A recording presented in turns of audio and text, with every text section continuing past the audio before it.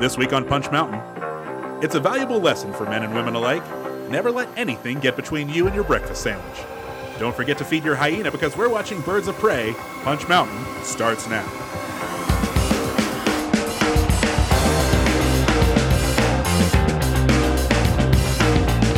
Hello and welcome to Punch Mountain, the podcast where we review action movies one by one to discover the definitive ranking of action movies. Not determined by us, but by the action gods themselves. We do not make the mountain, we just climb it. My name is Mac Blake. I am joined as always by the fantabulous David Hada. David Hada, how are you? Am I getting emancipated? Hell yeah, I'm out of here. Finally, you can be free of your parents' shackles. Yay! Oh man, I've been wanting that one for a while. How are you, Mac? Are you looking forward to talking about Birds of Prey tonight? I am, David, because that is the movie we're doing. Birds of Prey, the fantabulous emancipation of Harley Quinn. Real quick, let's talk about this title before we even get to anything else. Screw your feelings. This title was a mistake, right? I suppose. Well, yes, it clearly was because of the changes they made to it. Where they originally did Birds of Prey and the Fantabulous, blah, blah, blah, of Harley Quinn. Then they just went Birds of Prey, and then I think they just went hey, it's that Harley Quinn movie. So the studio didn't like it. I know what they're going for with it, but you can never tell with people and audiences and what they're going to like and not like. But you seem to have opinions on this one, Mac. Well, no, because the second week it was out, I think they did change the name to Harley Quinn, Birds of Prey. And I like the title because I like long, goofy titles, kind of like Precious, based on the novel Pushed by Sapphire. It's just something I can never forget. And I do like the title, but it probably should have just been called Harley Quinn and the Birds of Prey or something along those lines. And then maybe on the title card, you can have Harley Quinn scratch it out because she's a bad cartoon character and then write in what she would call it. Just so, David, opening thoughts now that we got that title talk out of the way. Ding, ding, ding. I guess that was a ring bell sound effect. This has been Title Talk. I will not add that in post. Opening thoughts, David. What is your history with this movie? Or you know what? What's your history with Birds of Prey and Harley Quinn?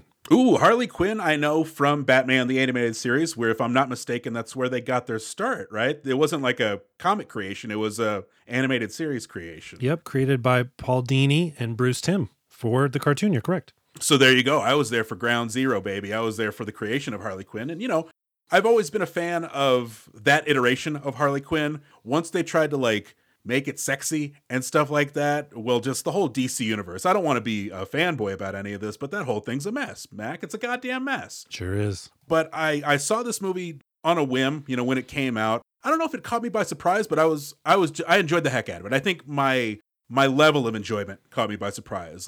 This is a movie I keep coming back to. In fact, this was a movie that I had sort of championed early on as one of the few movies that we did, but we got sidetracked with Deadly Prey and then Prey, and we just weren't going to do a third Prey movie right away. So I'm excited to talk about it. I cannot wait. What about you, Mac? Obviously, you're more entrenched in comic book lore than I am and in Batman lore than I am. So what are your opening thoughts going in?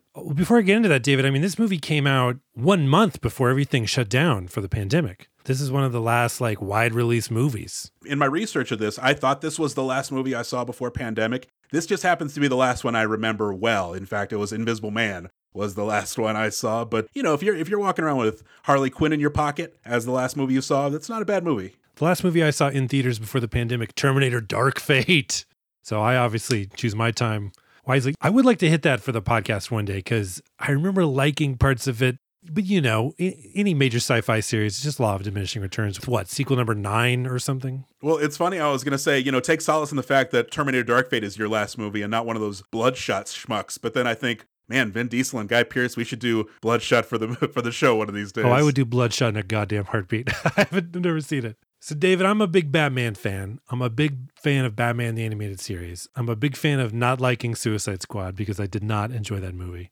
And so before this movie even starts, I have a lot of opinions about Harley Quinn and how she's portrayed. And as I've learned time after time, when I watch a movie and I have certain expectations, it's hard for me to judge a movie as is because I first have to judge it against my expectations. And so this is a film I kind of wish I had enough time to watch a second time to really soak it in. But when I started watching it, I watched this movie over a course of 2 nights. I think I watched the first 15 minutes in night 1. Between night 1 and night 2, I put some effort into kind of clearing my expectations, but kind of getting my thoughts about Harley Quinn in order.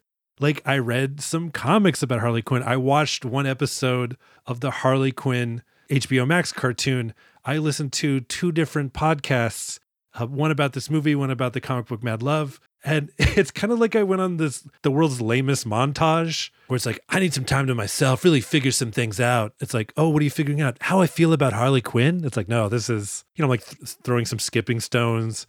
I just see a local jester and I'm just like, what do I think about this? And I kind of landed on this take on Harley Quinn. First of all, Batman the Animated Series, great, awesome. It's just such a pure distillation of Batman. And I think that is my favorite Joker, is the animated series Joker, because that Joker is fun. I mean, look, I like Heath Ledger's Joker, right? I like the Joker in Dark Knight Returns, who's like very, he's terrifying in the Frank Miller comic. It's nice to have a Joker that is fun, but David, Joker is not fun anymore. The days where Joker is fun are long behind us. Harley Quinn, though, at least in this movie, is still fun. And I like fun. I'm like, you know what? Harley Quinn is fun. She's a cartoon character in this movie. And the parts of this movie where she's a cartoon character, I think are great. Now, it took me a little bit to warm up to her because I do find Harley Quinn a little grating at first. And that might just be some residual Suicide Squad stuff because she still looks like the Hot Topic version of Harley Quinn. The costume that she wore in the animated series, that's not going to work in real life. Like I was listening to a podcast with cartoonist Katie Skelly, and they were talking about her little jester balls or whatever, her little ears or something, that they're kind of treated like ears in the cartoon. Like if she's surprised, they go straight up, and if she's scared, they'll go out, like that kind of thing. I mean, you're just not going to get that in the movie. But I think this movie, it's a bit of a mess at times, but I think it found its groove, and Margot Robbie's great. And the most pertinent thing of all, David, I thought the action in this movie was so much fun. So I'm excited to talk about it because, I got some feelings to sort out, David. Let's do it. This movie was therapy for Harley Quinn. Let's make it therapy for us. Okay, but before we go any farther, I think it would help to clear up some common questions. If you search Birds of Prey movie on Google, I kind of cheated. Usually sometimes I'll just search, the title. But it only brought up 3 questions that time. But if you type Birds of Prey movie on Google, the results include these 4 frequently asked questions. So we'll do some quickly provided answers. Mac, is Birds of Prey a sequel to Suicide Squad? No, the sequel to Suicide Squad was the James Gunn-directed The Suicide Squad. Birds of Prey is, of course, a gritty reboot of the Angry Birds franchise. David, is Birds of Prey a good movie? Yes, just go watch it, dummy. Quit hanging out on Google. Mac, why was the Joker not in Birds of Prey? Because he was too busy at Fiesta Texas San Antonio on Joker's Revenge, America's only all-backwards roller coaster. David, is Birds of Prey a feminist movie? 5 female leads and no one made them kiss? Yes, this is a feminist movie. Who's writing that question? Do you think they're typing that in like, is Birds of Prey a feminist movie? Hold on. Does this movie believe that women should be equal to men? Nuh-uh. I'll bet it's some incel who's like a closet human being and they're like, all right, I kind of want to go see this movie. Let me check before I go take my buddies to it. I want to see what this feminism thing is about. Finally understand what these women are talking about all the time. Oh, they're talking about Birds of Prey. Yeah. Well, there we go. We did it. Before we watch a violent clown struggle to get out of the shadow of an even more violent clown, let's check in with a couple of non-violent friends who are always down to clown with each other. Good God, it's a fantabulous friendship check-in. David Hada, how are you? For real this time. None of your bullshit from earlier. You're pandering. All right, fine. Let me turn the chair around. Let me tell you how it really is, Mac. Hell yeah, backwards hat time. That's right. My leather jacket and everything. I'm proud. I'm boasting about the fact that I put on shoes for this show. Does that matter? It sure doesn't. But I work from home, Mac, and so. Well, let me ask you this: what's your house shoe routine? Do you have a house shoe of choice? Yeah, I have a pair of flip flops. That is my primary shoe for inside the house when I need them, but I'm primarily barefoot in the home. Okay. So yeah, I go with a lined Croc. I've settled with that as my footwear of choice. I enjoy it. I wear them all the time to the point where like I'm getting ready for the show and I'm like, this feels too informal. I'm putting shoes on for this show. So Mac, I just want you to know I'm dressed up for the occasion. I've got footwear on. I've got pants on. I've got the whole outfit. Well, that's exciting. I appreciate that, I guess. You fucking better. Oh, wow. How are you, Mac? I'm good, David, but I had a very concerning incident last week. I was working on this project and some people were talking about a movie and I was kind of half listening because I was focusing on something else. And then I realized that they were talking about Everything Everywhere All at Once. David, did you like that movie? I did like it. I liked it quite a bit. I liked it too. And then I realized the people that were talking about it did not seem to like it. And then they turned around and they asked myself and another guy sitting next to me, they were like, did you guys like it? And I was about to open my mouth to say, no, I didn't like it. I loved it.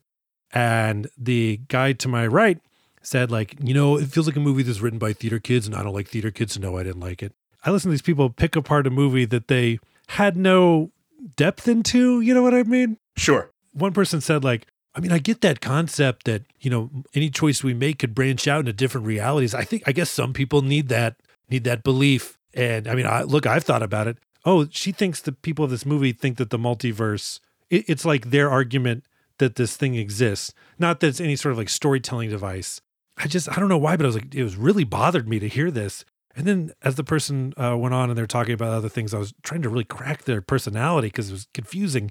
And then I realized, David, the term is basic. Oh. These people were just basic, David. Mm-hmm. That happens, man. At least in their taste of movie. Yeah, I know. It was weird. And David, I get a little self-conscious sometimes having so many opinions about movies, because on one hand, who wants it, right? However, most of the time when I'm talking about art and stuff and entertainment, I'm trying to get at why I liked it, what it did well, what it says, how it relates, these kind of things. And even though we're talking about action movies and what we find fun, at least we're looking for things that resonate with us. At least we're not people that think that movie Parasite is just about the real theory of people who dwell underneath your homes. Go check your homes right now. But anyway, David, I'm doing okay. I'm doing all right. I should be honest with you, Mac. When you first asked me what I thought of Everything Everywhere All at Once, I almost said I didn't like it. I loved it. So if you listen to that hesitation, that was exactly going to be my response to you. I thought that hesitation was like an essay in your head that you decided to not read, which, speaking of that, ties back in because you're like, well, Mac, did you ever tell him how you felt about the movie? No. They got about 30 seconds into their conversation that I just was like, you know what? No, they don't need my take on this. No one is asking. I will keep it to myself. Mac, this is the whole reason this show exists, because you and I like talking about movies, but not with people. I remember when I used to get on Twitter and everyone would be their dumb opinions about movies, and I got real sick of it. And then now, God, I would give anything if Twitter was back to just being people's opinions about movies. I ruined it, David. Oh, my God. I ruined it. You wished it into the cornfield, Mac. I know, I did. I ruined things. Okay, David, are you down to clown? You bet I am, Mac. We're going in. Just a level set, in case people out there are wholly unfamiliar with this, can you, David Hada, give them the back of the box description? You ever hear the one about the cop, the songbird, the psycho, and the mafia princess? This twisted tale is told by Harley Quinn herself, as only Harley can tell it. When Gotham's most nefariously narcissistic villain, Roman Sionis Black Mask, and his zealous right-hand Zaz put a target on a young girl named Cass, the city has turned upside down looking for her. While on the trail, Harley clashes with the birds of prey, but the unlikely foursome may have to team up to take Roman down. 2020, 109 minutes, directed by Kathy Ann, rated R for strong violence and language throughout, and some sexual and drug material. Both a good and bad back of the box. Good because there's some stuff there that I feel like is helpful. Like it clarifies some stuff. Like, oh, mafia princess. Is that how this movie pegged Huntress? That's interesting. But then nefariously narcissistic villain Roman Sionis. I don't know about that. I mean, I get it and I don't get it. How so? Well, you know what it is, David, and we'll talk about this later. The only part of Roman Sionis that does not make sense, Ewan McGregor's character, is the fact that he is the Black Mask. But we can get into that down the line. David, how's this movie start? This is me, Harleen Quinzel. When I was a kid, my dad traded me for a six-pack of beer. But however many times he tried to ditch me, I kept coming back. Well, we open with the narration of one Miss Harleen Quinzel, a.k.a. Harley Quinn, played by Margot Robbie. I was the brains behind some of Mr. J's greatest stunts. Not that he let anyone know it. I guess all good things have to come to an end. It is a mercifully short exposition dump about her recent breakup with the Joker and what she is doing with her newly single life, competing in roller derby, buying a hyena, and breaking legs. Harley decides to make her relationship status Gotham official by driving a tanker truck into the Ace chemical plant. We also get our first look at two other important characters, pickpocket Cassandra Cain, played by Ella J. Basco, and slimeball club owner Roman Sionis, Ewan McGregor. But we start, before we even get into this movie, we see the Warner Brothers logo, and then we get the old DC title card, Mac, that classic DC title card. How depressing is this thing? Because it's like Superman, Batman, Wonder Woman, Aquaman, Steel, Flash, I think that's it. Green Lantern. That's not Steel, that's Cyborg. But the fact that... Oh, that's right, it is Cyborg! Well, God bless Cyborg. But at the same time, you're right. He's not been as prominent a character across media More recently, yes, but traditionally as the other characters. I am embarrassed. Shout out to Ray Fisher. My apologies to him. But this whole thing plays like the last song in the Simpsons episode where they play softball, and just all of the softball players oh, well, he fell down a hole. He got sent to prison. That DC title card, that is depressing. Also, it's kind of weird because you're showing these characters, they show Aquaman, and I believe it's kind of like your traditional Super Friends style Aquaman with, short blonde hair. And then the Aquaman in the movie is Jason Momoa, who does not look like blonde Aquaman. He looks like Jason Momoa, which, by the way, real quick, I like the Jason Momoa Aquaman. I don't care if anyone's keeping score. That dude's a good Aquaman. I didn't think there was a good Aquaman until Jason Momoa came around. But yes, the animation here is fun. And it's kind of like a little throwback to the fact that she came from animation. And so we get some animated opening. And David, there's something interesting in this animated opening. When we see the Joker in the opening animation sequence, he does not look like the Jared Leto Joker, which, yes, this movie is definitely a sequel, or at least it comes after Suicide Squad. But I think it's kind of a hint that's hey, look, we're trying to distance ourselves as much as we can from the Jared Leto Joker, but I do not think they did it enough. And by the way, David, one of the things from the Suicide Squad movies, just Suicide Squad. The Suicide Squad was the James Gunn one that I liked. But Suicide Squad, the David Ayer one, which, God damn the DC. David Ayer doesn't want to call it a David Ayer one or is it Ayer? How would you say it? Ayer. Because, he claims that's not the Ayer cut of the film. And one of the things he said was all the music in Suicide Squad, he did not put there. Which, when he said that, he immediately went up in my esteem because all the music in Suicide Squad is very on the nose. And then this movie does not differ from that. We get some more just completely on the nose music cues. Harley Quinn gets thrown out from the Joker. He dumps her and she takes it really hard. And then what do we hear? I hate myself for loving you. Oh, okay. No subtlety for you, movie viewer. But as someone who was championing for a soundtrack or a movie with a soundtrack a few weeks ago, I like the soundtrack in this movie. It is very on the nose, but it plays very well for me. And it plays very well at the bar. So this is post-breakup. This is Harley Quinn, kind of showing off her newfound independence, but also keeping it close to the vest because if people find out she's not dating the Joker anymore, then she's going to get killed or worse. And so she's at a bar, she's getting drunk, and she splashes some of her drink on this kind of stooge. And the stooge is like, hey, watch where you spilling that drink, you dumb bitch. And so he says, get off the table. So she gets off the table, all right. And so she jumps onto his legs, snapping them at the knees. Mac, we're only a few minutes in. I'm already in a mark-out moment. At this moment, I have not even warmed up to Harley Quinn. So I'm just stop, please. Just calm down or whatever. But yeah, it definitely, it's fun to watch someone deal with trash. But the thing is after this guy's knees get broken, here comes the owner of the club, Roman Sionis? I already forgot. Sionis. Call him Roman, or as Harley Quinn calls him, Romy. It's Ewan McGregor. He comes over and he's like, Harley Quinn, you just broke the knees of my driver, but you know what? I'll fire him anyway just for you. Hey, is the Joker, your boyfriend the Joker, going to join us tonight? And she's like, no. And he's like, oh, okay, good. So David, the Joker, I guess, regularly comes to this club? Why is anyone else at this club? Right? Because the Joker, if I remember him from Suicide Squad, he's a complete murdering psychopath, right? That will not hesitate to kill anyone.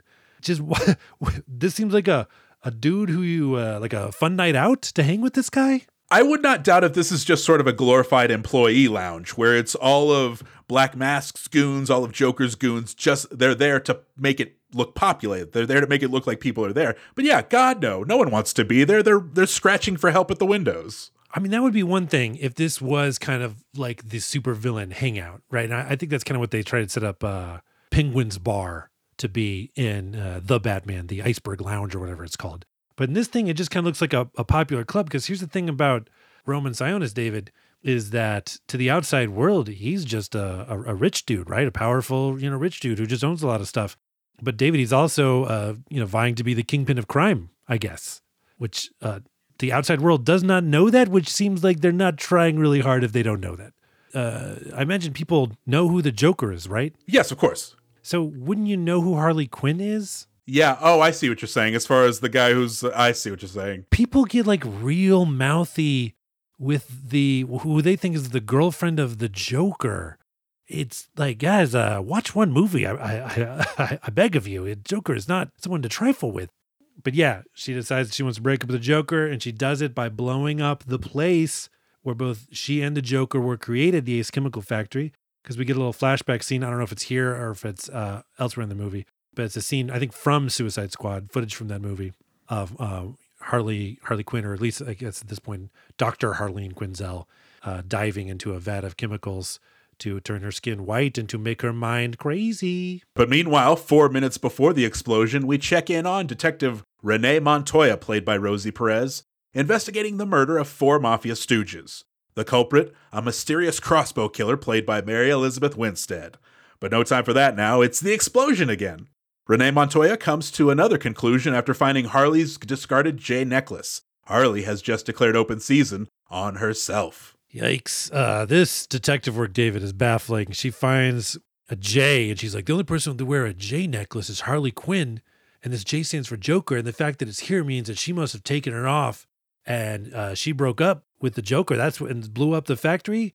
What this means, this is Harley Quinn's fantabulous emancipation is what this is. David, the crazy thing is that she's a 100% right, spot on about everything. But the fact that she knew this from just finding a J is really bad writing. It's Adam West Batman 66 style detective work. And like the Adam West Batman, it was, again, 100% accurate. 100% accurate, 100% economical, because yeah, we could have spent a good 10 minutes doing some sort of an investigation, tracking down leads, that sort of thing. Just find the necklace. Oh, it says Harley Quinn was here. I guess Harley Quinn was here. Or, here's a crazy idea. Cut this whole scene. You don't need it. Well, hold on, David. Are we supposed to get from this scene that Montoya's like a good detective? That she's a Sherlock Holmes? Okay, that's one took over the line. I can't give you that. Maybe. I think so. I think you're right. But I'm not going to meet the movie there. But speaking of Montoya as this amazing detective, she's at this crime scene before the explosion happens. She's kind of at this nearby restaurant where some other stooges were hanging out. And she's doing sort of, the ballistics on this crossbow killer who is Mary Elizabeth Winstead. Mac, I love Mary Elizabeth Winstead in this movie. I'm happy that she's getting work, and she's terrific throughout this movie. This is a very good introduction to her, and I'm just going to stammer throughout the rest of this episode, saying nice things about her. Yeah, I'm right there with you. I feel like she's got a really underrated range. Done a lot of interesting projects as well. And so, yeah, I was excited to see her take an action turn in this. David, did you ever see the film Faults? No, I don't think I ever did. No, I never did. That is an interesting Mary Elizabeth Winstead movie. It was good, I think. I think it was good. I think I remember it being good. I will check it out. Yeah, maybe you should. I don't know. But in a factory some days later, Roman and his faithful toady Victor Zsasz, played by Chris Messina, remove some people's faces in order to send a message to someone. Meanwhile, Detective Montoya tries arresting Harley when all Harley wanted was a breakfast sandwich. No time for that now. The word is out that Harley no longer has the Joker protecting her, so everyone is coming out of the woodwork with a score to settle. Everybody's having fun in this movie, kind of going back to what we're talking about with this cast. Ewan McGregor's having fun in this role. Rosie Perez is having fun in this role. Ewan McGregor, man, might be my sixth man of this episode, because just some of the choices he makes, some of the flourishes he has to his performance. Golly, I really, really love Ewan McGregor in this movie. Yeah, Ewan McGregor, I also had in my notes that he is having fun with this role. Because, yeah, he had some little vocal flourishes sometimes. That's a good way to put it. That really add a little bit of nuance to this character. And Black Mask in the comics, as far as I can remember, is your typical, he's just evil. He's not necessarily, crazy like the Joker or the Riddler is or anything like that. I think you could have had a pretty forgettable, sneering bad guy character in Black Mask. Ewan McGregor at least made him interesting. You said earlier, David, that everyone looks like they're having fun in their roles. And that is something that's kind of unique for these DC movies, because the fact that you're watching these things like, oh, I feel like everyone wants to be here, which is not always the fucking case. I think this movie could have benefited from an appearance of a Joker and a Batman, but good luck finding a Joker and a Batman who actually want to be in these movies. I don't know, man. It's hard. But it's another guy I want to give a shout out to, Chris Messina. I said Mary Elizabeth Winstead has underrated range because she doesn't go from very quiet to being The Mask, somebody stop me or something like that. She manages to have a lot of versatility in her acting without necessarily changing it up a lot physically or very sort of demonstrably or something like that. On the other side of the coin here, you have Chris Messina just fucking going for it as this psycho Zaz. But you know what? It works because I like Chris Messina. Underrated actor Chris Messina. It's the night and day. We talked about Doug Hutchison in Punisher Warzone, and it's like, oh, this creep is playing a creep, so I can't get behind this. But it's Chris Messina, this, otherwise very good character actor in just a wide range of stuff. And he's having so much fun with being a creep when he's not actually a creep. It works for me. It's so fun. Let's talk about Rosie Perez and Detective Montoya. I kind of had like a little oh wow moment when I was thinking about Rosie Perez, and I was thinking about the start of her career in Do the Right Thing and White Man Can't Jump, and how she's someone who kind of had a little bit of Harley Quinn energy earlier in her career. And now I feel her skills, I feel have improved, and she can kind of play anything now.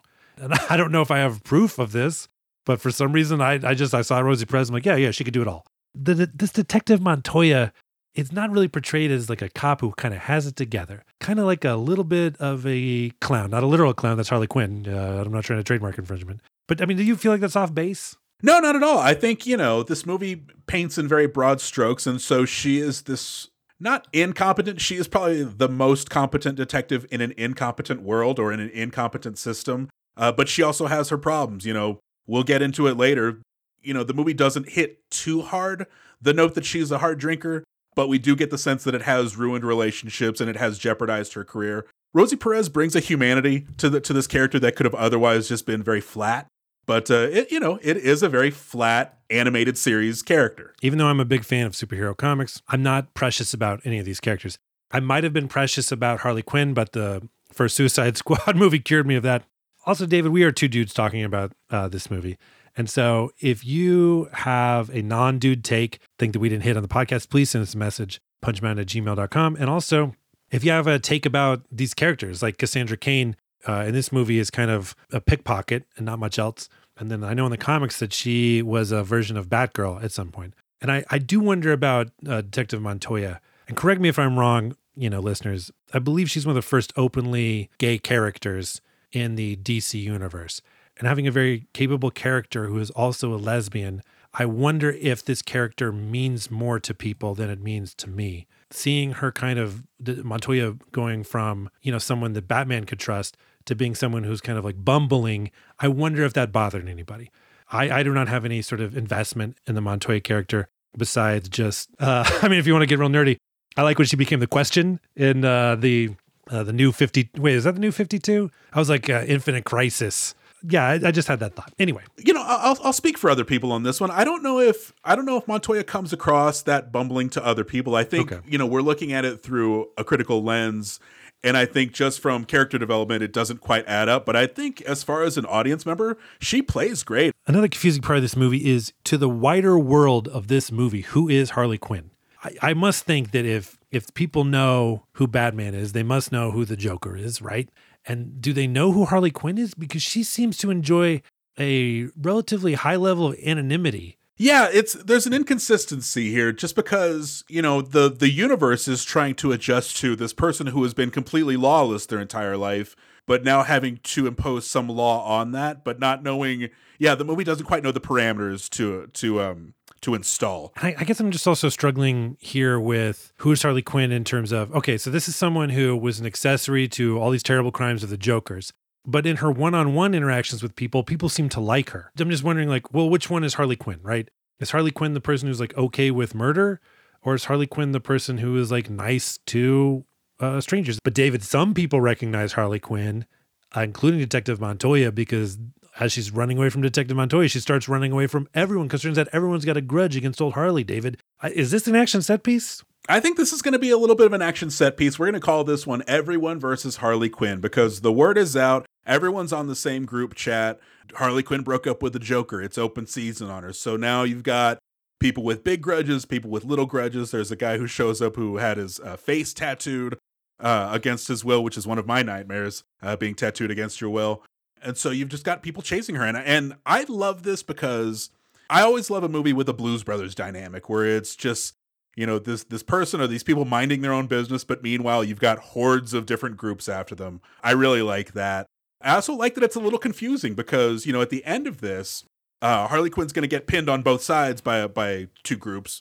Come to find out later, it's the same group just swarming in on her. But like, this movie doesn't mind confusing you a little bit. Like, it's playing up Harley Quinn as the unreliable narrator. She's going to jump back and forth in time in telling the story. She's going to correct herself. So the movie's playing with that, and it's okay that you're confused sometimes. It just really wants you to sit back and enjoy the movie for what it is. David, I think I actually just answered my own question as I was sitting here thinking about it. And the answer is that the reason why there seem to be two different Harley Quinns and no one seems to fear her is because that's the theme of the fucking movie, is that nobody views her as their own person. They just view her as Joker's girlfriend. And so the fact that Joker is not here and they think they can fuck with her, it's because that is all she is in the world's eyes, is that, you know, they don't view her as her own person. And one of the themes of this movie, I think, is pushing back against, you know, male control or the attempted male control of women. And so, yeah, I think there you go, Mac, of 3 minutes ago. There's your dumb answer. She gets no respect. You know, her want in this movie is just to be left alone. You know, she doesn't want to be fucked with.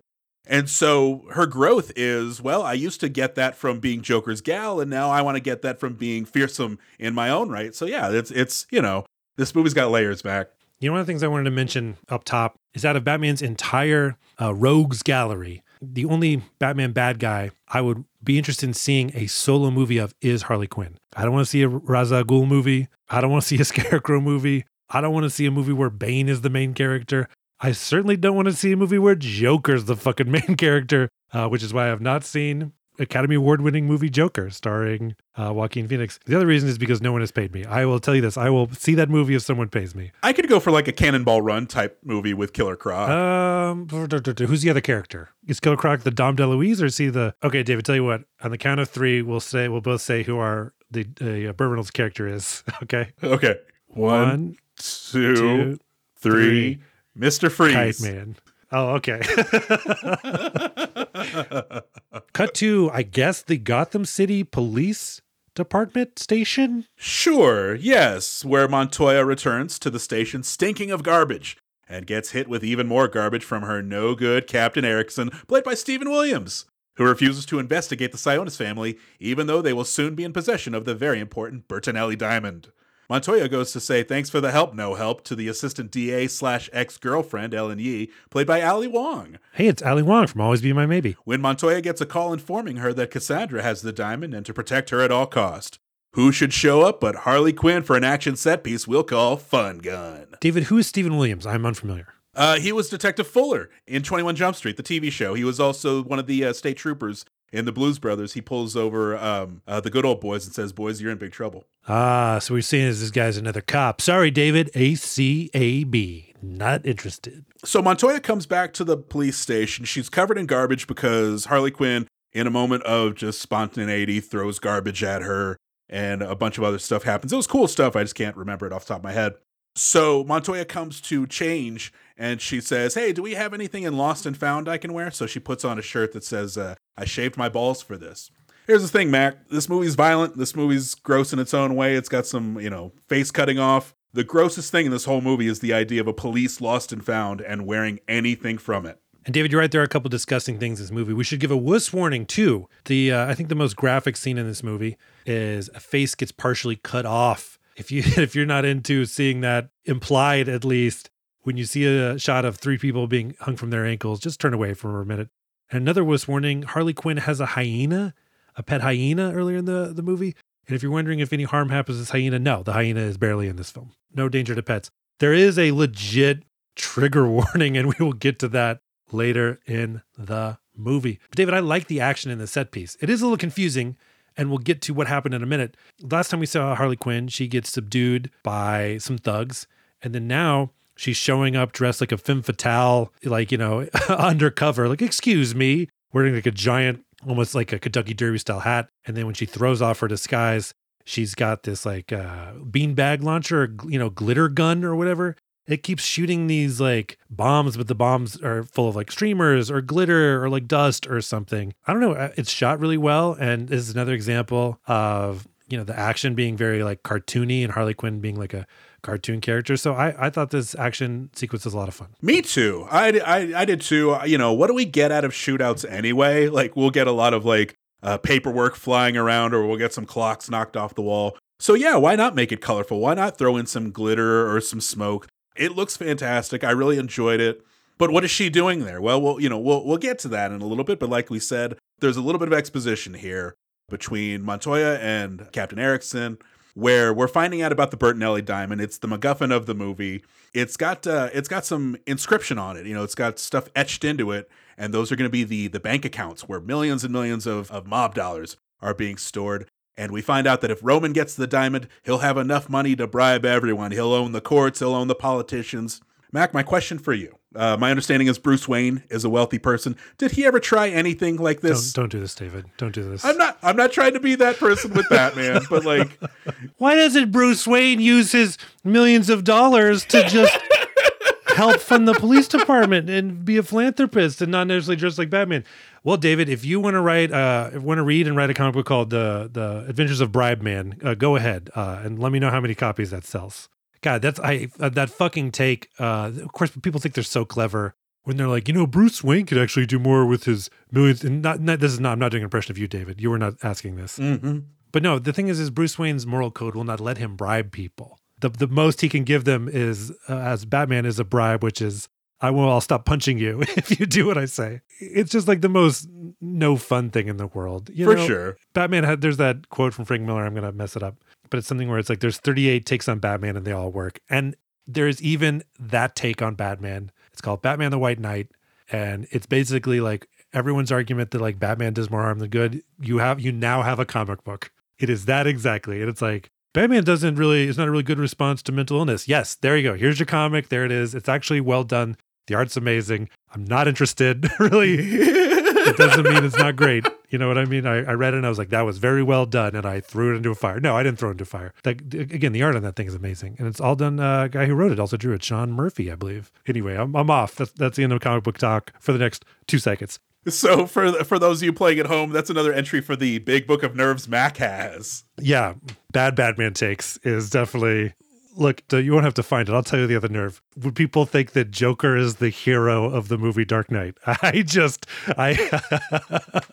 That shouldn't be a statement that makes anyone upset. Like, for some reason, I hear that and I'm like, you listen here. Like, I don't know what my problem is.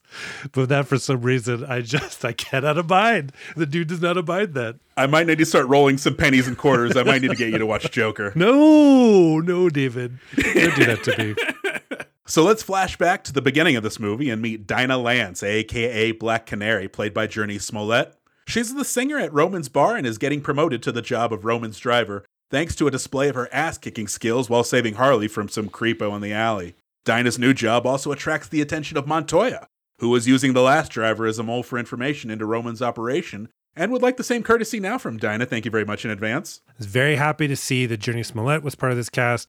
I thought she did a great job in Lovecraft Country, a show that got canceled way too soon. I don't know if her character got as much screen story as she deserved, but I did, when she was on screen, I enjoyed it. I think as far as her hero arc, or, as far as the payoff of her eventual powers, I think hers was the flimsiest storyline of the Birds of Prey. But, I thought she was still, like you said, she's very engaging.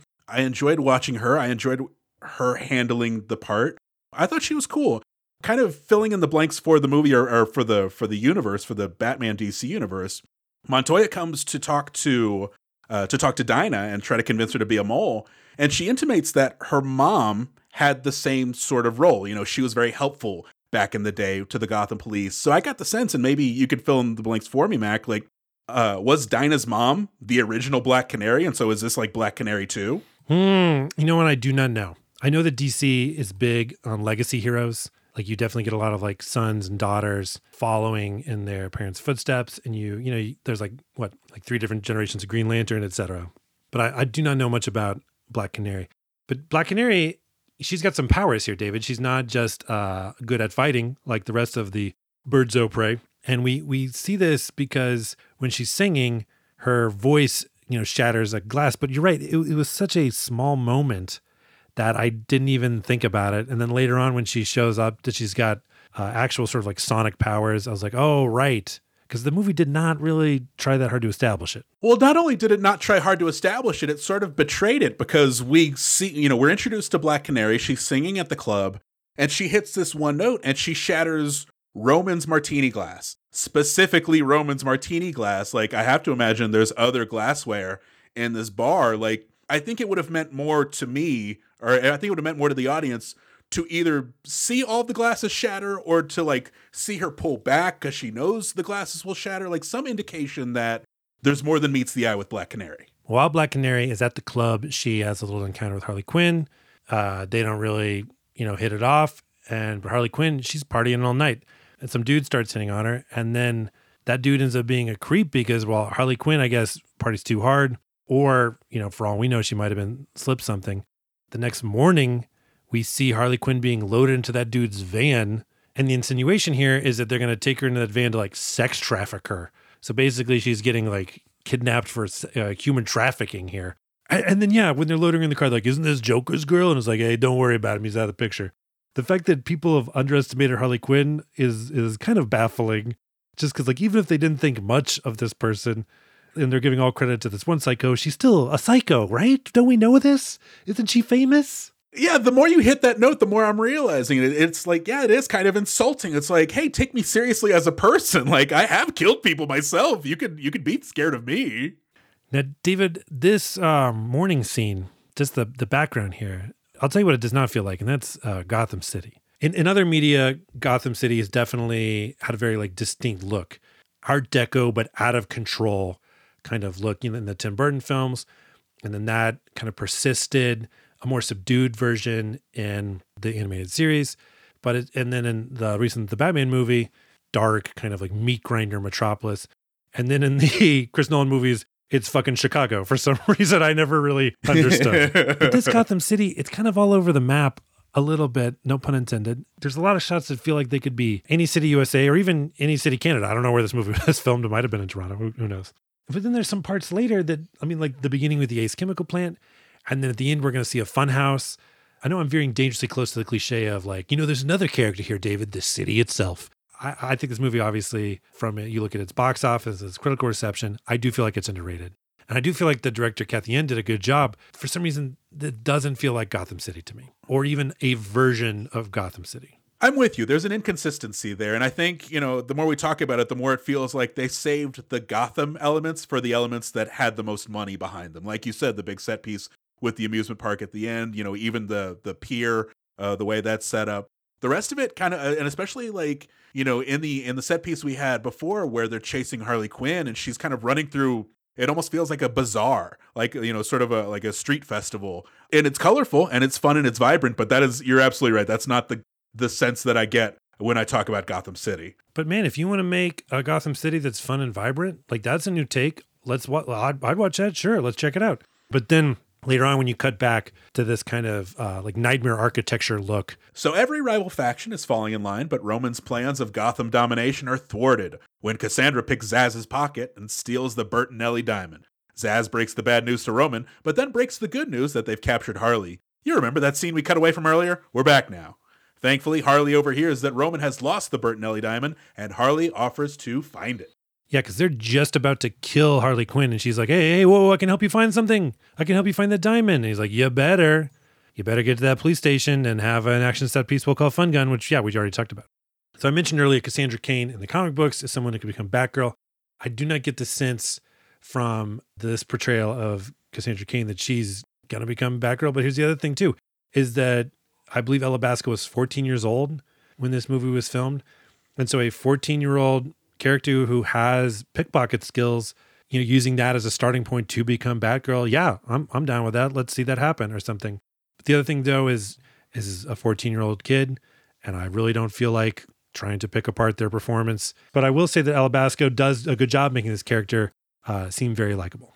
Yeah, she's a really great audience surrogate. She's just kind of watching Harley Quinn and this world around her and taking it all in with there's that balance of awe and amazement, but she's also trying to be too cool. She's trying to be a pickpocket, a tough kid from the streets, but at the same time, like, oh my God, I get to be with Harley Quinn. It's a tough role, especially for a younger kid, and I think she does okay with it. Yeah, acting against, Margot Robbie, that's not an easy thing to do. So yeah, hats off to you, Ella Basco. And here we go again. We've got some more really great Ewan McGregor work. He's showing off his apartment. He's got this shrunken head collection. He talks about his love of masks and artifacts.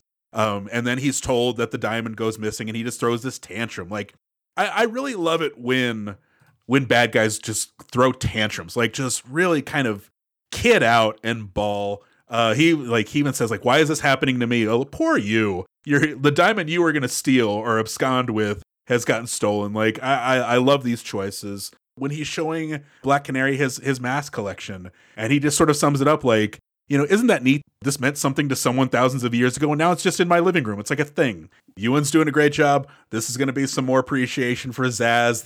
He's really starting to settle into the creep role. I don't really have enough to elaborate on with that, but just, more credit for Zaz. Hey, because it doesn't matter at all, I just want to give a shout out to Batman artist Norm Brayfogle, who passed away a while ago. But the way he would draw Zaz, he would kind of give him these his eyes would be like little black triangles, kind of weird thing. I don't know, but he always made him look really creepy. So I always appreciated that. But when Roman is interrogating Harley Quinn, he keeps punching her in the head. And at some point, he knocks her to where she has like I don't know what you call it, like a delirium. It ends up being like a dance sequence to kind of like a funked up version of Diamonds Are a Girl's Best Friend. Do you have any thoughts on this dance sequence, David? I think this was something that was pitched in the meeting and they had to make it. I'm not sure how I feel about this one. Like, I get it. I get she gets hit so hard that she sort of travels to a dream state, but it's a little too weird. It's a little too like the quick cuts and then, but it was fun. It wasn't not fun. Yeah, it was fun. I kind of wish it was somewhere where it seemed like it fit and not somewhere where it seemed like it was forced. But do I enjoy Ewan McGregor hitting Harley Quinn? No, I don't. I don't need a reminder that he's a bad guy. I saw him volunteer some people's faces to be skinned, right? I don't need any more evidence. But it's funny because she's kind of like going blah, blah, blah. And Roman hits her and he's like, you are so tiresome. And I don't approve of the slap, but it felt like a honest reaction to Harley Quinn because, yeah, she gets on your fucking nerves sometimes. I mean, would I ever want to hit her? Oh, of course not. So it was a weird mixture of like, I agree with that sentiment, but not that slap. Like, it was a mixed emotion. But it is also, going back to like that sort of tantrum energy of a bad guy. If you're a bad guy in one of these movies, you could slap a lady around for no good reason at all. So for his reason to be that she's talking more than him and taking away his moment, like that's great for me. Oh yeah, you know what? That does fit his narcissism. The way that Jenna on 30 Rock didn't like babies because they took attention away from her. Roman doesn't like Harley Quinn. But David, they're still talking about the Joker here. Fucking stop! Here's my pitch for Joker 2, La Feu de Meaux, or whatever it's fucking called. Opening scene, Joker dies. Scene 2, here comes Lady Gaga and does whatever she wants for the rest of the movie. I would pay to see that. So anyway, we cut back to present day. Remember Harley shooting at the police station? Well, we're back because she's doing it with smoke and glitter and tactical beanbags. She breaks Cassandra out of jail, but accidentally releases all the grudge-holding crooks from their cells. It's an action set piece we'll call Throwdown at the lockup. As if that wasn't bad enough, Roman has offered a $500,000 reward to the first person who brings Cassandra to him. Harley also finds out what it's going to take to get back that diamond. What is it going to take to get back that diamond, David? Well, Mac, it involves sliding into first. I'm afraid Cassandra swallowed that diamond, and so now they're going to have to pass it. Sliding into first? You mean and your pants are about to burst? I'm afraid so, my friend. Diarrhea, cha-cha-cha. Oh, no. I was playing baseball the other day, and rounded second, head to third, and I was about to blow a turd, David. And then, David, the worst thing happened. Oh, no. I guess my team got another hit, and I was able to go home. But, David, I have terrible news for you. Please break it to me. My pants were unfortunately full of foam. But David, this action set piece is like a two-parter because first, all the bad guys get out of their jail cells because when Harley Quinn is trying to get in, she's like mashing all these buttons, including she sets off the sprinklers. And as she's walking to Cassandra's cell, all the bad guys are like, I'm in here because of you, which when did this happen? I don't know, but I guess it did. When they get out of their cells, my only problem here is that there's a little look on Margot Robbie's face. All the jail cells open, all the bad guys are headed towards her. Another bad guy. For a second, she just kind of looks uncomfortable. David, Harley Quinn, she's got the skills to pay the bills and also cause some thrills, right? she easily beats the shit out of all these dudes. And for some reason, that like look of discomfort on her face, it's for some reason, it's not what I wanted when I'm about to see someone kick ass. The thing with Margot Robbie, David, is she's a good fucking actor. So when she shows discomfort on screen, I feel uncomfortable too. I'm a puppet. And so at first I was like, oh no, is she going to be okay? And then she was fine. The water ended up, now, okay, the sprinklers, the amount of water they poured in this room, maybe it was a ridiculous amount, but I think they did a good job, using the water to kind of accentuate the action. It was shot well. It was fun. You get enough physicality from Harley Quinn. There didn't feel like any sort of weird CGI wire work here or something like that. I liked it. Me too. It's in the same spirit as the shootout in the precinct, where, look, we've done this to death. We've done this a million times in other movies. Let's just add some little flourishes, some little elements to it to make it visually exciting, or to give it, an extra little oomph when you're watching it. This was fun, especially, you figure we're in the middle of the second act and we get this jail chunk and then the chunk after this. This is a fun action, this is fun action for the middle of the movie, especially for a movie that's light on bigger pieces. It has action throughout. Yeah, and part 2 of Thrown In at the Lockup is Thrown In the Locker, because Harley Quinn goes to the evidence locker and she encounters more bad guys there and has another fight. Does she have her hammer in this too? Or no, she picks up her baseball bat. Mm-hmm, right, and she starts baseball batting goons. And again, this action was fun. Particularly one moment here I thought was real good, David. Yeah, so they're going to be in the evidence room, the evidence garage, and she is going to take shelter behind this pallet, this giant pallet of cocaine. And the bad guys are going to shoot at it, and it's going to unleash all this cocaine. So she's going to decide to just take one big snort and get amped up and go on a bat fight to the tune of Black Betty. Mac, this is going to be a mark out moment for me. This is a heck of a lot of fun. I also marked out here, I wrote down in my notes, very funny. Yeah, taking shelter in this cloud of cocaine dust. And, she like snorts it in and like, it gives a little smile. It was like the funniest little kind of like, Popeye spinach scene. Now, again, Black Betty, which was also used very prominently in the movie Blow, felt like another on-the-nose musical cue. That was not why I marked out, but it was a nice little fun touch to that action sequence. It's charming, too. I mean, because that's the kind of thing this movie is going for. It's a little bit Deadpool-esque. I mean, you could even say that Deadpool being more like a cartoon character was a choice of that movie, whereas Harley Quinn was a fucking cartoon character prior to you popping up Deadpool. So, I mean, who's to say maybe someone's ripping off somebody else? I don't know. I like this scene, and I definitely marked out. Yeah, Black Betty played perfectly for me. Like, I didn't mark out at first when the song started, but as it goes on, as she's beating people up with this bat, and then finally she breaks both this guy's legs with the bat, by that point I'm just like, okay, you've earned the mark out moment for me. This is really great. The only confusing part of this for me, and again, I'm dealing with my own expectations here, is that this is taking place in a police station of Gotham City. This is the Gotham City police, who in theory are used to dealing with some pretty heinous super crooks. And the fact that when like these bad guys enter the police station and they meet up with Harley Quinn and the evidence locker, there doesn't seem to be a single fucking cop around. These Gotham City police officers fucking suck. Like they're just, they're like Star Trek red shirts. Like they just are so easily dealt with. It's not hard to get rid of them at all. It just is surprising. I mean, if I was Batman, I wouldn't give my money to these clowns because they suck. We need more Batman. We don't need more cops. It's the police and hard target. They're just there when they want to be there, but mostly they're away. So Harley's going to stash Cassandra at her place, which is above Doc's place, which is a Taiwanese restaurant. Doc is cool because he keeps his mouth shut. Let's hope he's cool for other reasons too. Meanwhile, Zaz informs Roman that they don't have the diamond, and Roman throws a fit. We also learn more about the crossbow killer, a.k.a. Helena Bertinelli, a.k.a. Huntress. David, when Cassandra is talking to Harley Quinn is again talking about her ex-boyfriend, which, look, as mad as I am about this movie, it won't shut up about the Joker. How many times have you been hanging out with someone who won't shut the fuck up about their ex? It tracks. I just wish it would be over it. But on the other hand, Mac, more Huntress talk. This is where we get the backstory into who she was. She was the mafia princess. She was the daughter of the Bertinelli crime family. She watched them all get gunned down in front of her. And so we get the story of how Helena Bertinelli was taken to Sicily and trained by assassins. And so she gets her revenge. This is awesome. I love this so much. This movie keeps going back to the scene where the Galanti crime family guns down the Bertinelli family. That is how the diamond became out in the open.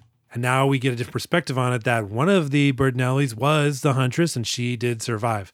And this origin story, especially her being trained by assassins, I didn't know what to make of it, but it was over so fast. Like they just were like, here's my origin, here I am. That I was like, yeah, all right, that works for me. You know, it's like, oh, she just happened to be trained by a family full of assassins. Well, you just happened to be watching this movie. Shut up. I'm on board. I was on board.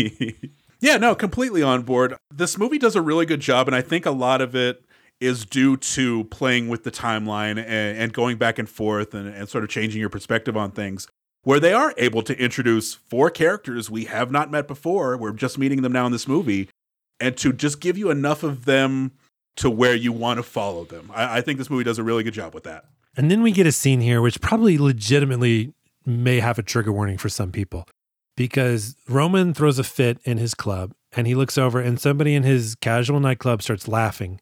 And he's like, is that person laughing at me? Because he just cannot sustain any ego blow. He's got the thinnest skin in the world. And it's this woman named Erica. And he knows her. He's like, Erica, are you laughing at me? And she's like, no, I was just, Roman, you have to hear this. This guy is being so funny. And then he commands that Erica shut up.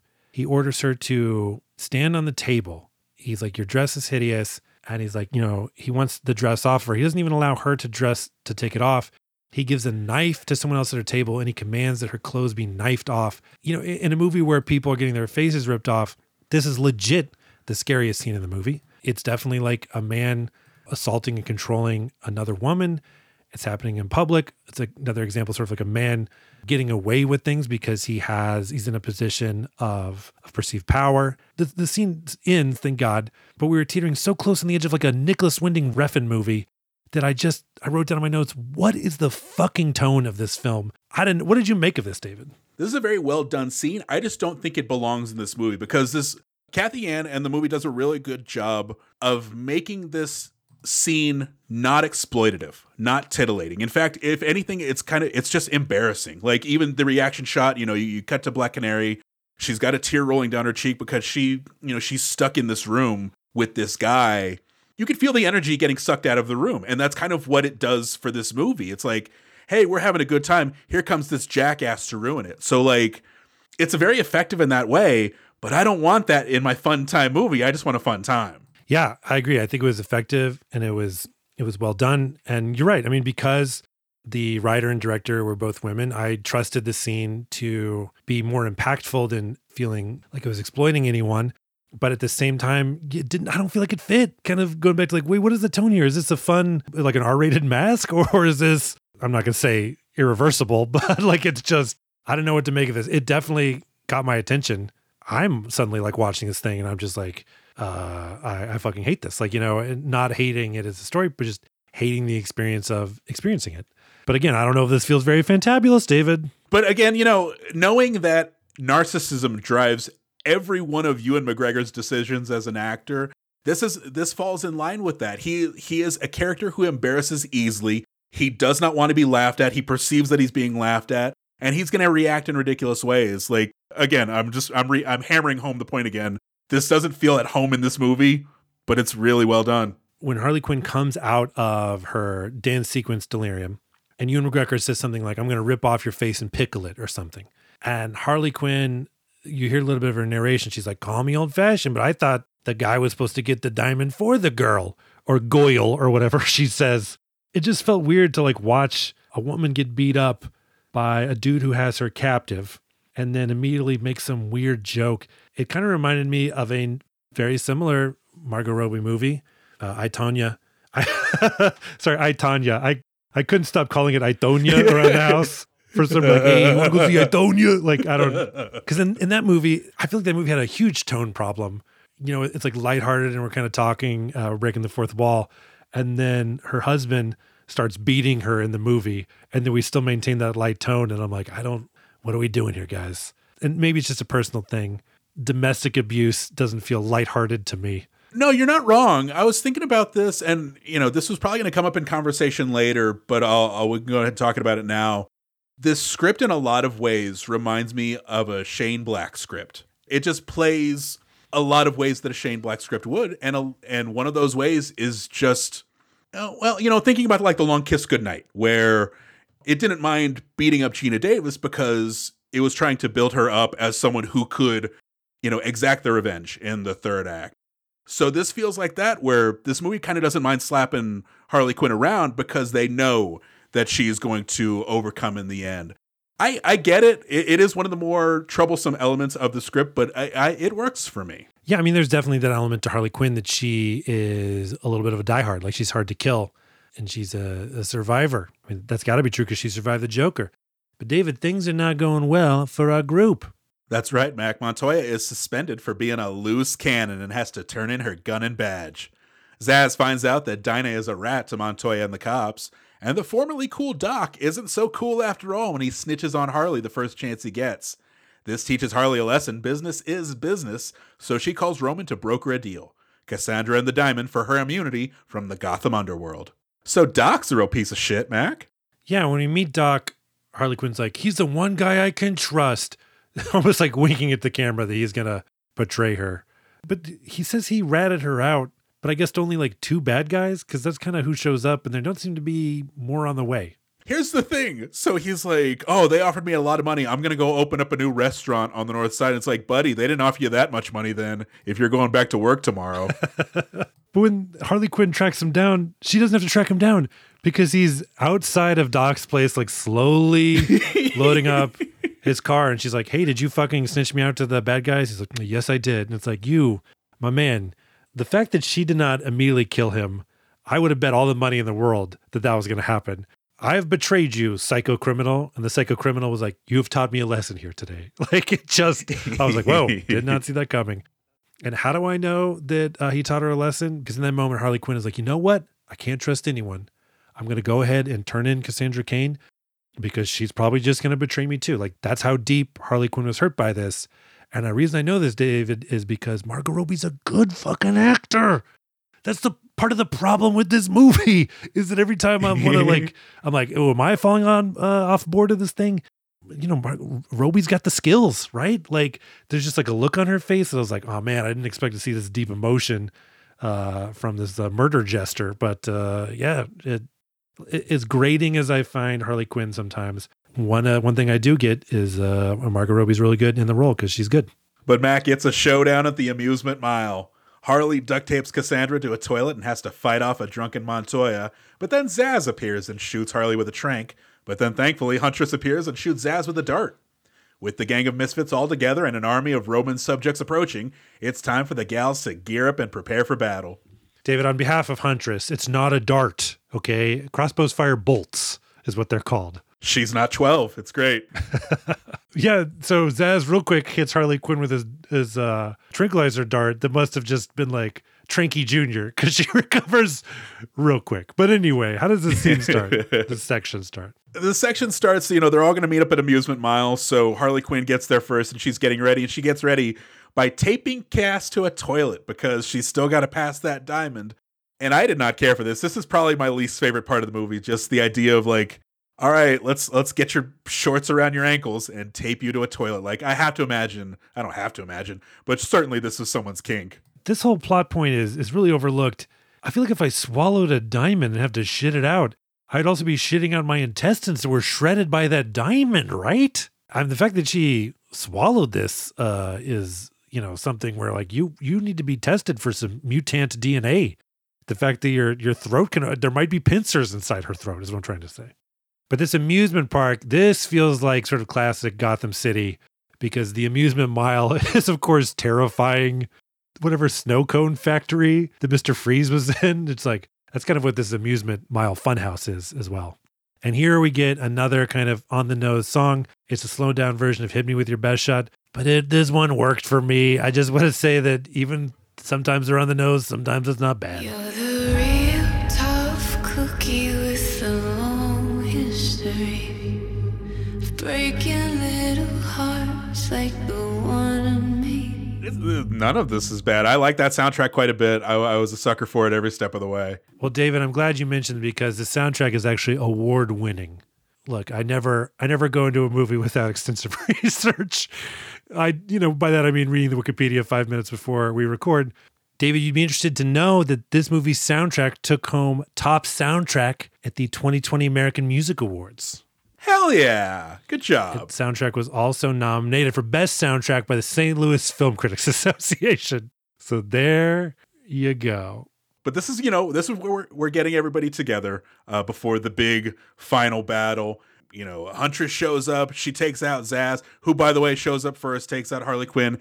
And really, one last good creep move before we say goodbye to him. He tranks Harley Quinn and he starts, intimating that he could do any number of things with her. He doesn't go that far, but, kudos to him. His creep role in this is really great. And then Huntress shows up and takes him out. And yeah, while Harley Quinn is incapacitated, Zsasz reaches over and grabs her mouth and makes her talk or whatever. So just in case you didn't think that Zsasz was part of a smashable patriarchy, even though he's a murderer, he still is. Oh, he signed his permission slip earlier in this movie. He's ready to go. That is true. But now, David, you're right. We have 30 minutes left in this film, but look, we got everyone together. Finally, all the BOP are in the same room, and now we're going to start cooking. Yeah, it's impressive that they got everybody into the room at the same time with different motivations. They all have their own reasons to be there, and they all end up there. Huntress is, again, going to be my favorite, where she just sort of shows up in the middle of the action, takes out Zsasz, and then she's like, all right, I'm done. I said I was going to take out 4 people. I took out 4 people. Peace out, everybody. And she doesn't quite get away with it, but I love the enthusiasm from her. Because we return once again to the scene where the Bertinelli family gets gunned down, and here we get yet another perspective of it. Because last time it was revealed that the Huntress was there, and now we discover that Zsasz was there. He was one of the gunmen, making her family do the machine gun shimmy straight to hell. Because let's be honest, they're still a crime family. And so yes, Huntress, now that she's killed Zsasz, is about to take off. And then Montoya's like, you can't take off. Sionis, Roman, he was working for the Galanti family. And I was like, wait, hold on a second. Does this track age-wise? And Ewan McGregor, I think, is 13 years older than Mary Elizabeth Winstead. And so, which not the characters are necessarily the age of the actors that play them. Sure. But I was like, okay, if she was a teenager, if Huntress was a teenager when this massacre happened, Roman is 13 years older, then yeah, he could have been involved. But I found that a little hard to believe that at that moment he was on par with Galanti to scheme with him to murder. I don't know. That did not completely track for me. But I will say this, everyone in that room looks cool, man. Black Canary looks cool. Huntress looks cool. Harley Quinn, everyone's cool. I'm cool with all of them too. I'm ready to see them do cool stuff. So let's go to this one big action set piece. This is going to be called Funhouse of Hell. Roman, now Black Mask for some reason, gives one last motivational speech to his army of goons before they invade the park and go after our team of heroes. Harley and the gang make quick work of the goons and we're headed for the exits when Montoya gets shot in the gut. No! Cassandra is abducted by Roman, more goons are closing in, and the gang is running out of ammo. Time for Harley to go after Cassandra, and time for Black Canary to clear a path. So finally, some Black Canary action here. Yes, but first, we get a kind of a little bit of a men's rights speech here from Black Mask, who now suddenly is into masks. How suddenly is he into masks? That when he assembles all the goons to go kill everyone, that he makes them wear masks. And now, so everyone wants to go their separate ways. But Harley Quinn gives little speeches to why they should all stick together. Do you know what that means? That means he's not just after the kid anymore. He's after all of us. Sure as hell after me. I just robbed him. You just betrayed him. You just killed his BFF. And you're dumb enough to be building a case against him. So, unless we all want to die very unpleasant deaths and let Roman go finger fishing in the kid's intestinal tract, we're gonna have to work together. So there you go, David. It's the baddies versus the mostly goodies. And it is time for some fucking fighting. So the bad guys are coming. They're getting ready to attack the amusement mile. They're invading the little house that the Birds of Prey have taken over. So they've got to make an exit for it. And they find this little trap door, and it's got a slide that leads to another part of the amusement area. And this is really fun because Huntress goes down the slide, and she decides, you know what? I'm going to wait here for the bad guys to slide down, and then I'm going to jump on them and stab them to death. The Birds of Prey are waiting at the bottom, and they tell her, you're so cool. And I agree, Mac. She is so fucking cool. We've established on this podcast that we are big fans of when you ride your opponent like a sled, as in the movie Cliffhanger. So yes, when Huntress rode the bad guy down as if he was a sleigh or sled, I definitely approved. 100%, no notes. But David, this funhouse fight set, it's unlike any funhouse you've ever seen in your life. A lot of it doesn't make any sense. And it could be, this same set would be right at home in one of the Joel Schumacher Batman movies. And I don't think that's a good thing. It's definitely a lot more colorful than the Schumacher movies, and I think it looks great. There's just a couple things in here which didn't make any fucking sense to me. There's one part where Huntress is bouncing on top of some bouncy tongues, and below these bouncy tongues is a ball pit. No, wait, that's not right. It's an empty ball pit. No, wait, that's not right. It's just bare floor. So I don't understand what is this? Yeah, it's like if American Ninja Warrior took place over like bare cement. Like if you fall, you seriously get hurt. It just felt like a set, David. You can't think too much about it. This is one of those things where like the crew walks back and forth with the pane of glass right before the car chase. It's just one of those things. It's like, all right, they're setting it up to use it. That I'm just gonna have to let them do it. There are a bunch of trampolines though, and Harley Quinn is using them to fight. And I thought her trampoline fighting was so much fun because she's got her giant hammer out. She's hammering dudes. I was definitely on board for that. I wrote down in my notes. Very cool. I think this whole thing is fun and well made. I think, when you get Hart's Barracuda kicking in, and then you get the baddies coming in, you go from that to the House of Mirrors, you go from that to the bouncy fight. This is all super fun. This is going to have a mark out moment for me. You were talking about the aforementioned tongue bouncers. The bad guys, they're making their way towards Huntress. They're bouncing up and down on these tongues. They're like, what are you going to do? We're going to parkour on you. And she just gives them a look like, are you guys sure? Like, I'm Huntress and I'm going to kill all of you. It was such a winning look. It was so fun and awesome. I marked out. I thought it was so cool. Now, Harley Quinn's fighting is pretty cool, but the other fighting for the most part just tends to be like one-on-one kind of punching. And this movie, I feel like I could tell I was just about to get bored, and then it kicked into overdrive. The way it did that is they started having everyone fighting together. And then you see like someone punching a bad guy and then kind of handing him off to another bird au prey. Now they're like working as a team. The camera's just swinging around all over the place. Really fluid, really cool shot. And there's some really cool moments in here too where they're working together and not just fighting. At some point, Harley Quinn hands Black Canary a hair tie so she can get the hair out of her face, which I loved. I thought that was great. I loved it so much. It's a little touch like that where, because I noticed it in the fight initially where it seemed like Journey Smollett was having a hard time, kind of keeping her hair out of her face. She was whipping it around. So then for Harley Quinn to hand her a hair tie and have her tie her hair back, it's little stuff that you don't see in other movies that you have an opportunity to do here, and they took advantage of it. There's another moment coming up where Harley Quinn, she goes away for a little bit and comes back in roller skates because she needs roller skates for the next part of the action set piece. But even Black Canary remarks like, when did she have time to do a shoe change? Like, I don't care. I love that she did it. And I'm on board with the fact that you pointed out in kind of a tongue-in-cheek way. But David, at some point we got to get out of this fucking funhouse. But there's still so many bad guys outside. We got to clear a path. And do you remember that Black Canary maybe has powers? Well, she maybe definitely does, because here she uses a sonic scream, an unexplained sonic scream. Did she get bitten by a radioactive bird? I don't think she did. But yeah, they never really explained it. It doesn't really matter. But here she's got superpowers. She lets out a scream that knocks all the bad guys away, blows them away as if she's unleashed a tornado. And Harley Quinn, covering her ears, uses that same wind to propel her after the fleeing Roman. Harley Quinn, of course, wearing roller skates. She's able to pick up some roller speed. It's a little late in the movie to have a minor criticism, so I won't. But I will say that Black Canary's power, which is, she's got this vocal range that, shatters people's skulls or whatever, it doesn't make sense in the universe of this movie. This movie, for the most part, has been, as far as the action goes and as far as the physicality goes and as far as the powers go, has been very grounded in reality. So for out of nowhere, for Black Canary to have this supersonic power, it felt out of place. But for me, the movie's built up enough equity to where I'm okay with it. Yeah, I would have been okay with her just as an ass kicker, not also having a superpower, but whatevs. So Harley pursues Roman and Cassandra with the help of Huntress and some really durable roller skates. Roman and Cassandra retreat to the pier, where Harley thinks she has Roman cornered, but it's actually Cassandra's turn to save the day. She drops a live grenade down Roman's pants and he gets blown to bits. I guess Harley and Cassandra inherit a crime syndicate? I don't know the rules of how these things work. So Harley Quinn is chasing after the bad guy on roller skates, and at some point she gets derailed because a car hits her and knocks her into another car. oh shit, she's dead, right? I think that would kill.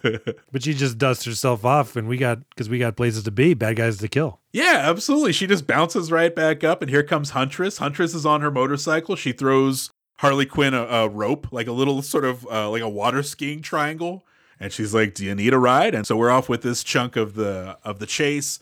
It's car versus roller skate. I thought this was a lot of fun. You know, when Huntress shows up, she's got her black leather jacket on and she's got her helmet on, which I appreciate that she took the time to be like, well, I'm going to ride a motorcycle. I need to put on my safety gear. Serving looks aside, I'm on a motorcycle. There needs to be some safety here.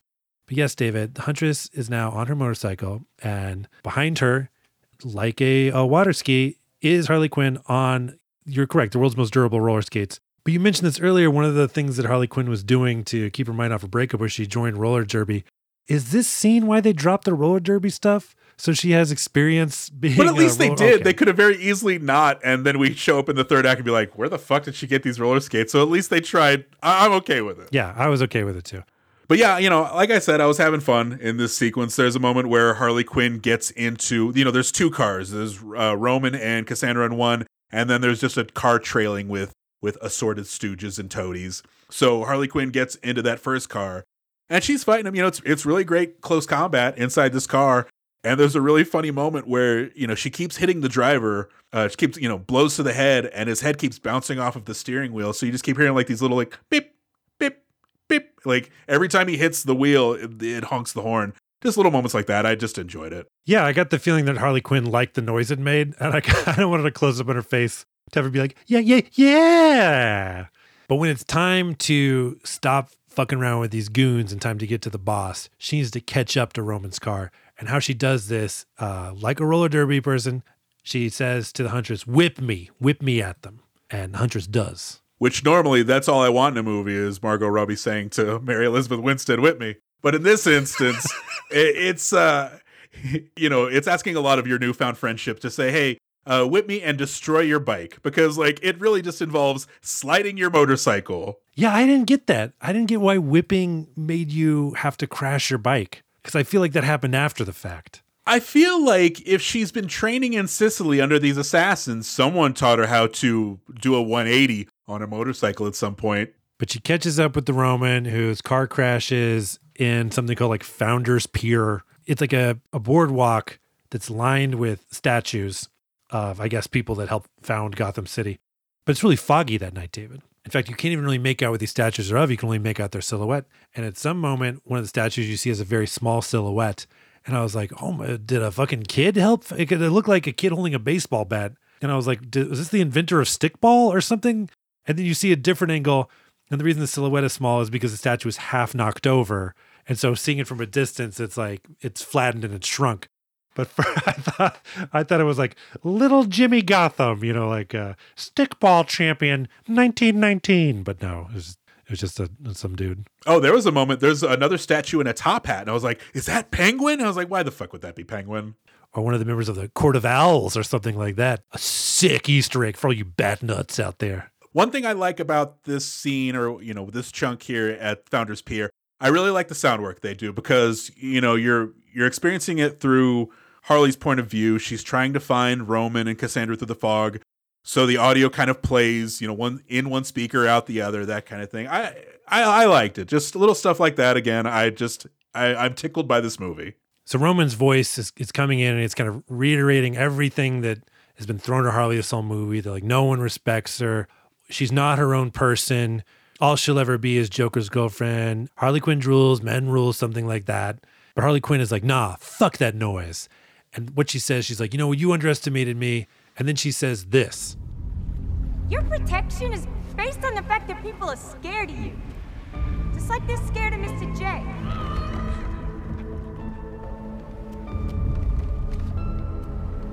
But I'm the one they should be scared of. Not you, not Mr. J. Because I'm Harley fucking Quinn. But David, she says, I'm the one they should be scared of. That's weird. You could have pushed Harley Quinn a little bit more towards that kind of not full-on evil, but a little bit more kind of, you know, closer to neutral.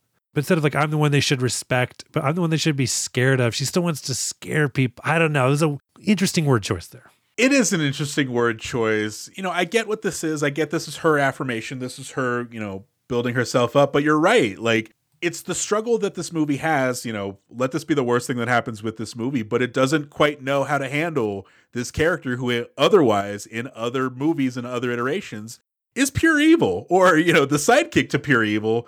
So to make them likable, or rather to follow their journey and follow their wants, it's a bit of a challenge, especially if what they want is to be scared by the criminal syndicate.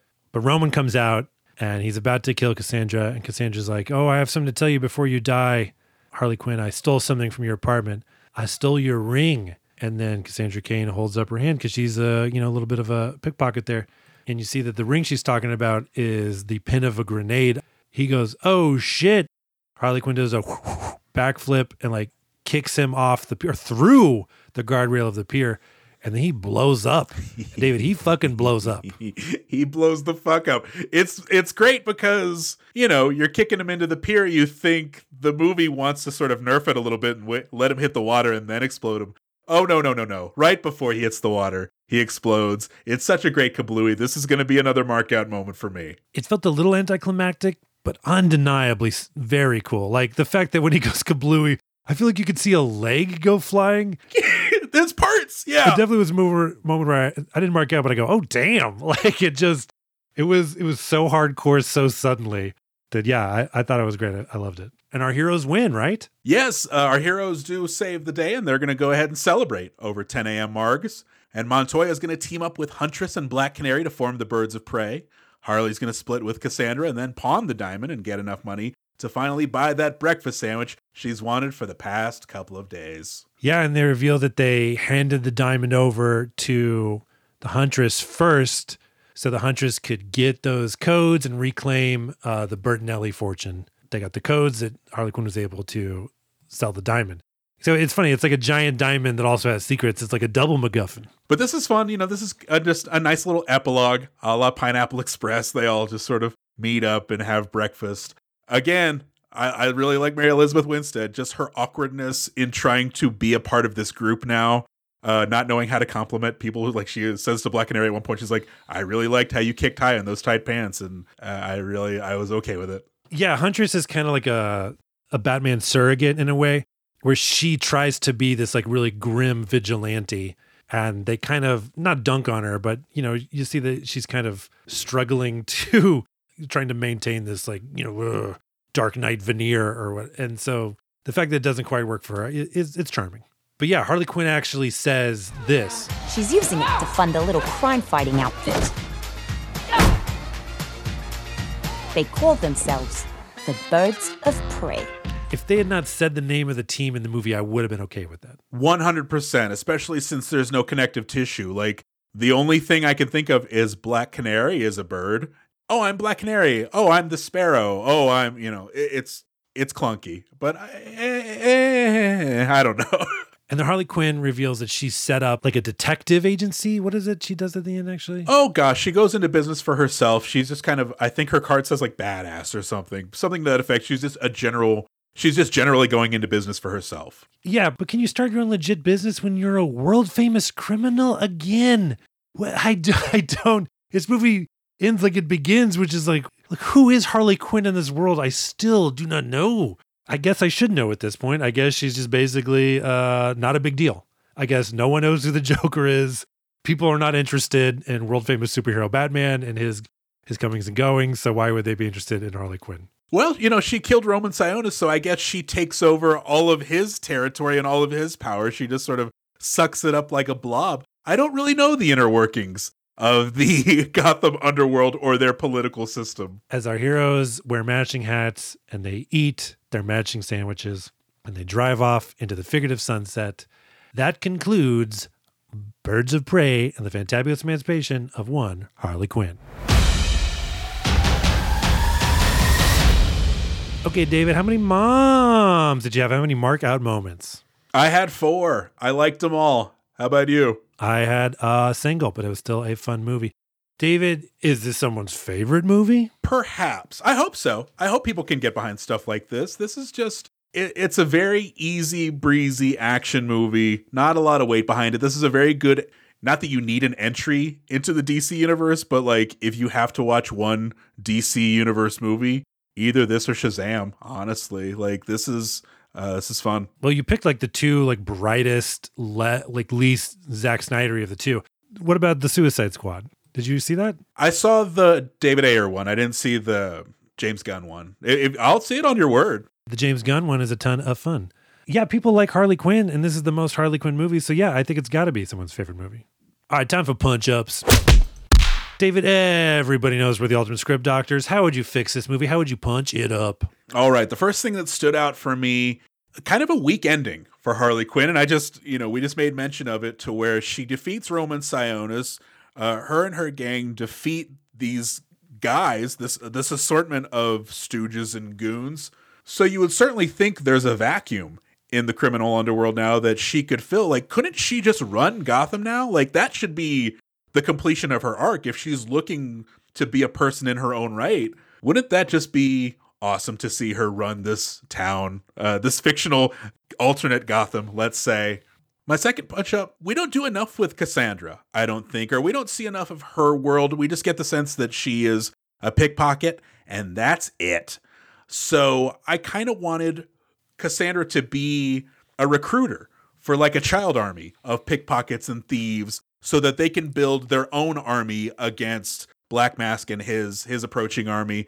But then I said that and I was like, man, do I just want like a lady Joker? Because that's essentially what happens in the movie Joker, where he just inspires all these numbnuts to emulate him. Could we just have Harley Quinn be that, but for this movie? So I don't know. Maybe I'm thinking a little too much.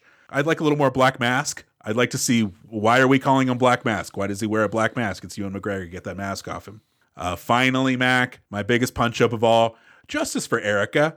We made her take her dress off in the club, and then we just left it at that. Like, I know it's a bit fantastical, but have her at the end of the movie, like, have her be the one to kick him, to kick Roman off the pier, or like have her do something satisfying to say, hey, yeah, you dickweed, you shouldn't have done that. But these are going to be my punch-ups, Mac. How about you? I might have just cut that scene from the movie. I don't know, though. I always feel like that's not my call. I don't know. I'd be interested to hear more of a woman's perspective on that, if they thought that scene fit, because I don't feel like it did. But that maybe is just me. My biggest punch-up here is the Joker.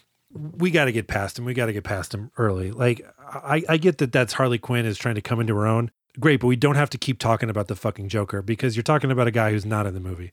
If you want him in the movie, then yeah, put him in there. Like, get rid of Jared Leto, recast someone. The DC movies, the way that they cast people that don't want to be in them, that just needs to fucking stop. Like, you saw Shazam, right? They tried to get a Superman cameo and it didn't work. So their solution to it was to, instead of having Henry Cavill, just have someone else wear a Superman suit and just not show his head. His head is like cut off, and it just is fucking ridiculous. So if Ben Affleck doesn't want to be Batman, great. Someone else does. Get him in there. Like, if you don't want Jared Leto in the movie, get a different person to be Joker. Just obviously, it's not a punch up. It's just going to fix your shit, is what I'm trying to say. After the first 15 minutes, I don't want to hear the word Joker anymore. Number 2 is just pick a tone. Is she a cartoon character, or are we going to do stuff like where we torture Erica, which is not uninteresting to have that kind of deal with those kind of issues in this movie. I think it was an effective scene. So if you want to leave it in, maybe let's massage the rest of the movie to match it. Now, also, again, Gotham City, this movie did not feel like it took place in a consistent Gotham City, which is great. If you don't want to like fuck around with Gotham and have nerds like me be like, yeah, Gotham City, it's a little too bright. Move to make some other fake city up, right? I'm sure there's some other fake city in the DC comic book universe you could go to. Scrub Haven, I don't know. Flash was in Central City. Maybe this could be Southeast City. I don't know. It's just fucking who gives a shit. Yeah. Also, that hyena. Were you expecting that hyena to come back? I would have liked it to, especially the introduction of it was like it shoots some guy, like it ate some guy and left a leg. I would have liked to have seen more with the hyena. I thought that was like Chekhov's hyena, that it was going to come back at a key time to chomp a key person. It just did not. So my note would be, let's have one more hyena chomp. That's pretty much my note for every movie, though, Davis. That's a little cheap. It's a little cheesy. It really is. My God, I couldn't watch Terms of Endearment with you. Should have called it Terms of Hyenas. All right, David, please enter the Punch Man video store. As you know, this is an all-action video store. We have 3 copies of Birds of Prey to stock.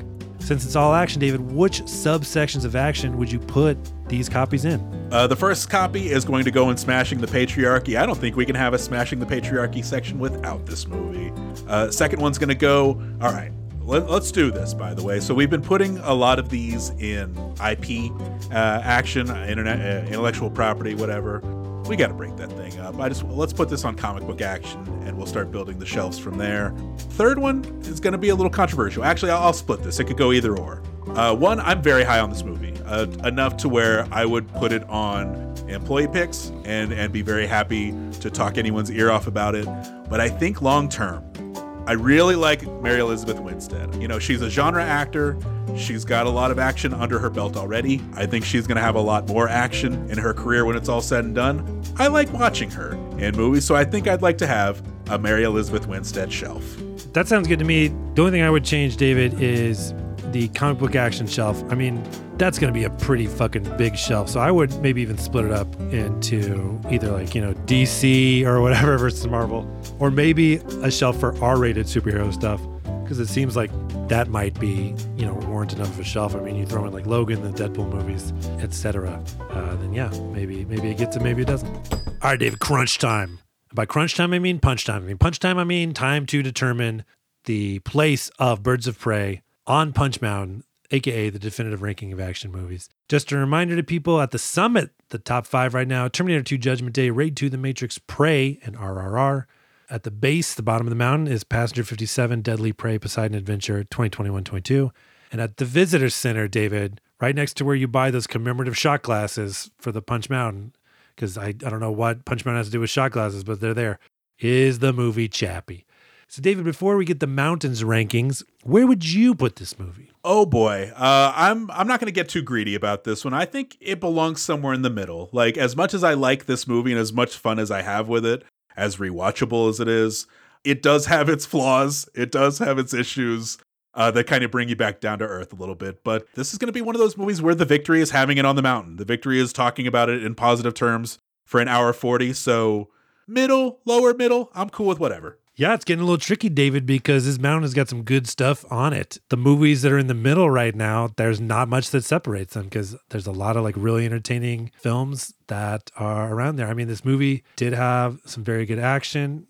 It maybe is a little messy, but in terms of superhero action, a lot of the fighting felt very grounded to me. It didn't feel like those other DC movies where you just have like 2 CGI characters battling it out. So I enjoyed that. But yeah, I don't know. Good thing it ain't up to me. It's up to the mountain, because the mountain's word is law, David. But you know who doesn't have respect for laws? Harley Quinn. I know. What are we doing here? What is this thing? David, look out. The rocks are starting to fall off of the mountain. The golden letters that say Birds of Prey have now revealed themselves in spot number 13. So it's 11 is The Woman King, followed by Top Gun Maverick, followed by Birds of Prey, then Yes, Madam, Cliffhanger, Punisher, Warzone. Not bad company. I am super okay with that. Every time I get down about a pick, not that I'm down about this necessarily, but like anytime I question a decision of the mountain, I look at like Dirty Dozen at 18 now, and I look at Poseidon Adventure at 23, and I'm like, man, I love those movies. Those things belong at the bottom of the mountain. Like the mountain is its own thing, and I love it to death. That's not an ordinary battle horn. That's a horn calling us to action. On this podcast, we talk a lot about fictional action heroes. We also want to talk about real heroes taking action for vulnerable, underserved, or underrepresented communities. This month, we're spotlighting Stand With Trans. Stand With Trans offers resources for transgender youth and the parents of transgender individuals, from support group offerings to community education and youth workshops. After each episode this month, Punch Mountain will be making a small donation to Stand With Trans. Also, for every review we get on Apple Podcasts, we'll add $1 to that donation. And hey, if it's a good review, we'll probably read it on the air because we are needy. For more information on Stand With Trans or to donate directly to them, visit standwithtrans.org. All right, folks, that'll do it for another episode of Punch Mountain. Don't forget to add us on social media. We're on Twitter and Instagram at Punch Mountain, or drop us a line at punchmountain@gmail.com. MacBlakeComedy.com is your source for Mac stand-up. Next week, from 1995 and directed by Robert Rodriguez, we'll be watching Desperado. We'll see you next week. Bye-bye.